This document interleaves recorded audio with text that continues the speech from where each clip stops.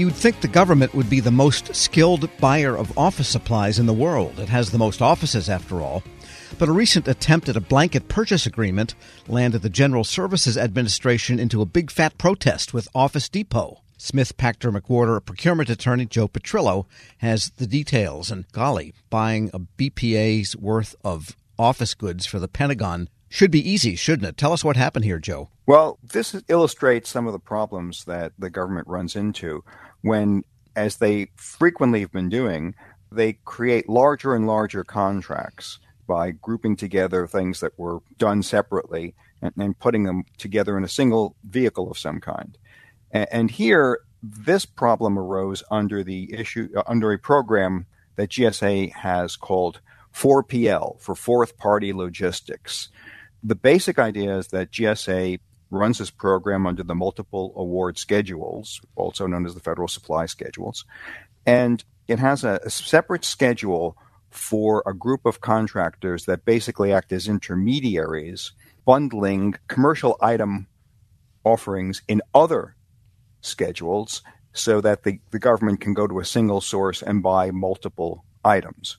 In this instance, they were issuing a solicitation for a blanket purchase agreement under their 4PL program to handle the supply of hardware, industrial, and office supply items at 8 very large DoD installations.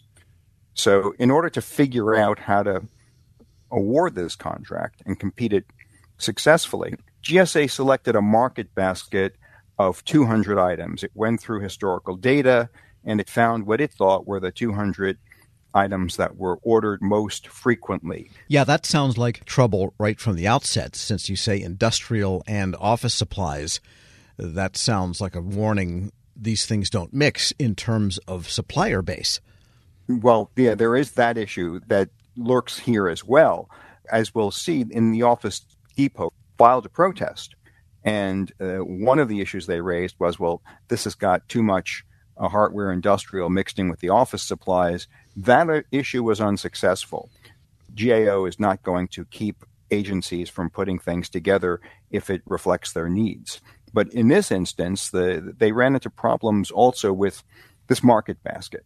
Office Depot noticed that only 15 of the 200 items were office supplies. The other 185 were hardware or industrial. So they filed a protest with GAO. The basis here was that Office Depot doesn't carry these items, and therefore they probably couldn't bid. Is that why they protested? The 4PL contractors obtain items from other GSA schedule contracts. I see. So the fact that they don't ordinarily offer those in the commercial marketplace isn't necessarily determinative. They're going to be able to find the source. Here, the problem, though, that GSA confronted in constructing this market basket was the amount of data that it looked at and the type of the data. It had good data for all of these 8 locations for the hardware and industrial items. Of the 8 locations, 5 of them already had 4PL BPAs, basic blanket purchase agreements, which provided good historical data in those instances. The other 3 had other data available from DoD databases. So they could get a pretty good handle on how much hardware, industrial items, what kind of items were going to be ordered. This was not the case for the office supplies, though. They had good historical data for only one of those 8 locations. That one also had a 4PL BPA, but in that instance, that one was restricted to office supplies. So that particular BPA provided good historical data. There were partial data for 3 others, but one of the 3 only reported sales of $4 a year. And if you believe a government can run on $4 worth of office supplies in a year, or anyone for that matter, that doesn't seem credible. Sure. And the other 4, they basically had no data. They reviewed no historical data. So given the state of the data, it wasn't surprising that the market basket they constructed only had 15 out of 200 items in the office supply category. And ordinarily, the government gets a lot of discretion about how their needs are defined, how they construct evaluation criteria. They have a lot of flexibility and ability to do these things in different ways. But here the evaluation criteria seemed too unrelated to what was actually being purchased. The market basket of 200 was going to be used both in the price evaluation, try to figure out, whether the pricing was good, and in the technical evaluation to try to figure out if the offerors could offer and supply exactly what the government needed in those categories. We're speaking with Joe Petrillo. He's a procurement attorney with Smith, Packter, McWhorter. And just one more question on the market basket or the basket of goods. Was the lack of data meaning that the basket itself wasn't representative of what might be needed, or that the basket didn't represent reasonable pricing expectations? It's the first of those two. The data that was available for that one location indicated that office supplies were going to be about 25%, 1/4 of the total purchases in a year. And so the only information showing exactly what the entire picture was showed that was probably going to be the case. But here, only 15 out of 200 items were going to be office supplies. One area where the GSA protest is a little confusing is they count the number of items in the market basket, but then they compare that to the percentages of each category of item, and they're not obviously the same kinds of things. But in any event, it seemed that the market basket was not going to be representative. All right, so Office Depot protested, and what happened? Well, GAO looked at the record and said, look, the market basket system you've got here is not going to reasonably represent what performance is going to be like, so it's not a good basis for evaluation. We're going to sustain the protest, and GSA is going to have to dig deeper and try to find a better way of doing it. GAO suggested three things to get the additional data that GSA would need. One, GSA could look at its own information about sales under other schedules, the office supply schedule, which is Group 75. It could go back to its customers, to some of these locations, and try to get additional supporting data from them. Or it could look at the one location that it does have good data. There's one location where they have 4PL contracts for both hardware, industrial, and office supply items, and extrapolate from that. So those are the potential ways GSA could remedy the problem and do a better analysis. All right, so they had a deplorable basket, you might say, the GSA. Apparently so. Joe Petrillo is a procurement attorney with Smith, Packter, McWhorter. Thanks so much. Thank you, Tom. And we'll post this interview at federalnewsnetwork.com/Federal Drive. Hear the Federal Drive on your schedule. Subscribe at Apple Podcasts or wherever you get your shows. Leadership today, especially within the federal workforce, is being tested more than ever before. After an exemplary career as a former executive at the FBI, focused on policy and strategy, Sasha O'Connell, Ph.D., is guiding future federal leaders as the executive in residence in the School of Public Affairs at American University. Sasha joins host Shane Canfield, CEO of WEPA, to discuss her exciting career, the future of the federal workforce, and the lessons she's learned along the way. Hello, and welcome to the Lessons in Leadership podcast. I'm your host, Shane Canfield, CEO of WEPA, and today I'm thrilled to be joined by Sasha O'Connell. Sasha is an executive in residence in the Department of Justice, Law, and Criminology at the School of Public Affairs at American University, and spent the majority of her career at the FBI, and most recently as the organization's Chief Policy Advisor, Science and Technology, and the Section Chief of Office and Policy for the FBI's Deputy Director. Sasha, welcome. Shane, thanks so much for having me. It's a pleasure. Can you give us an example of someone early in your career that motivated you, and then what did that look like? Sure, absolutely. So it sounds almost cliche, but it was the dining room table. So I grew up with a stepfather who spent 30 years at the Veterans Administration at the VA, and he talked at the dinner table. He started as a social worker and then sort of rose up into management, administration, and leadership. And his stories, right, and his approach really, really impacted me. My mom, interestingly, ended up in a career in public service. She was a prosecutor. She's currently a retired state superior court judge. But she had a big career change also in her 40s. She went back to law school in her 40s. So getting all of that in the mix at a young age at the dinner table really, really impacted me in really specific ways. Yeah, that's amazing. My father was part of the generation that took President Kennedy's call to action. And he took that to heart, and he went and worked at the Department of Interior and a number of other places in federal service.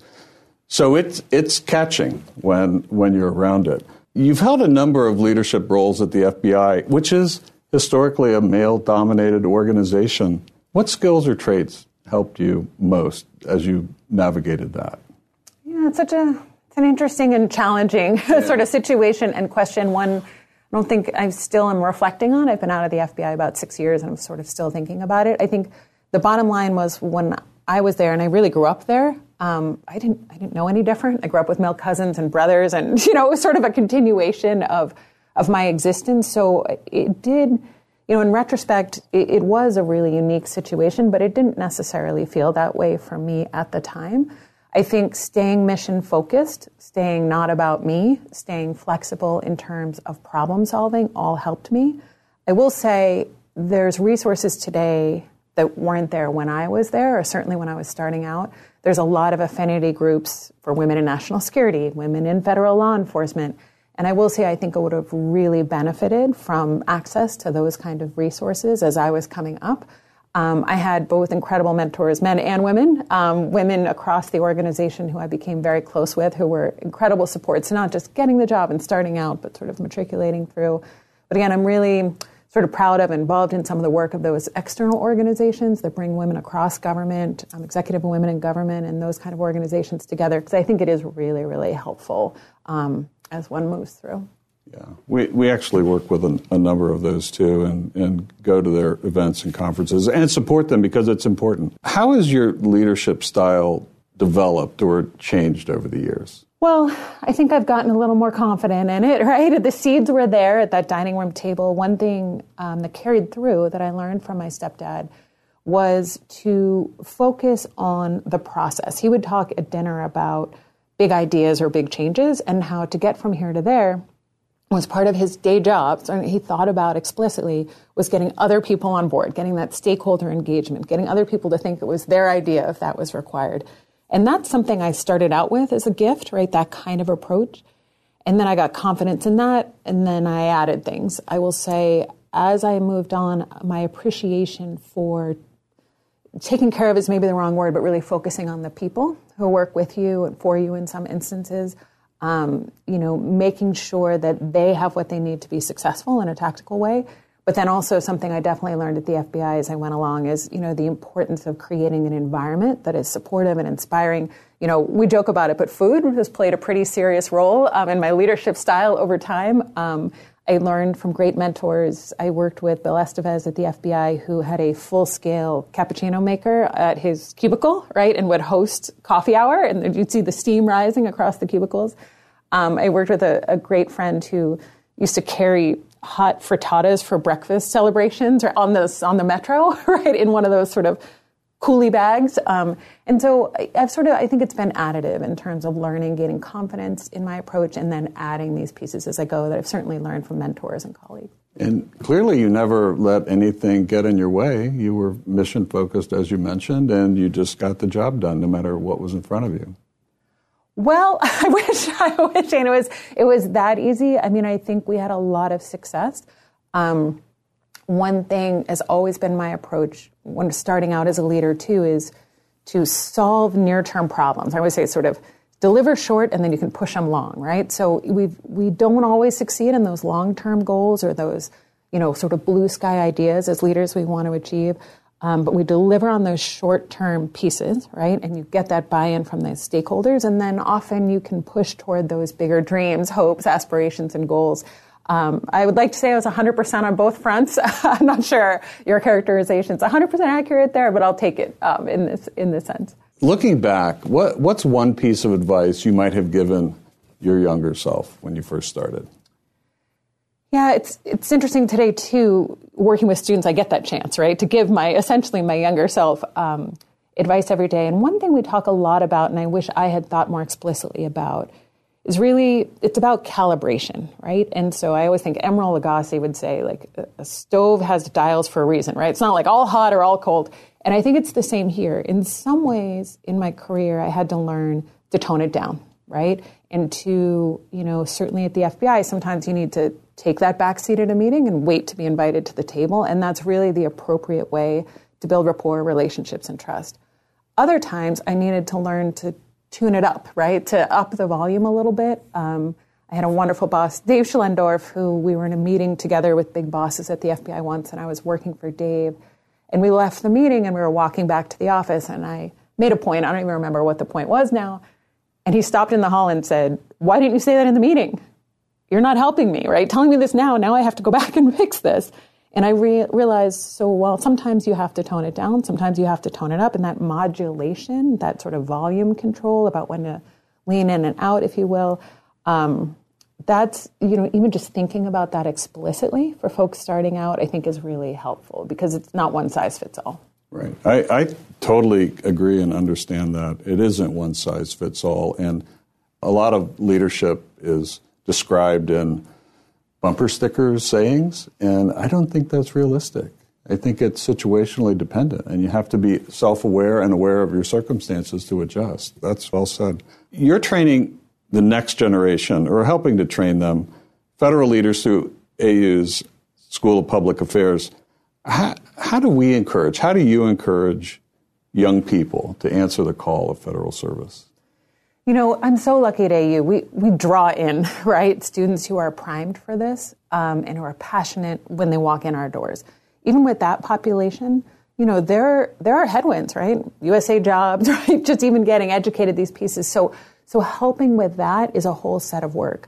I'm also really passionate about, as you point out, reaching out to a diversity of folks who haven't even thought about these careers as careers. I had a conversation with a young woman the other day, and she was talking about law school. I'm fully supportive of law school, and I said, "Have you ever thought about a career in federal service?" And she said, "Isn't that for old people?" I said, okay. So, there's an education to do, right? Clearly she's never seen the softball leagues, down on the mall or kickball or any of the fun we all have in town, where we certainly did when we were younger. But I really try, again, podcasts like this and other venues to put myself out there and really talk about what it's like, the opportunities I had at the FBI to be in the middle of the mission space, and to explain that the federal government needs all kinds of skills, right? And diversity of thought, right? And diversity of people. So there's that sort of working with the group that's primed for us, and we need to help them get over those barriers, get in, and then stay engaged and passionate.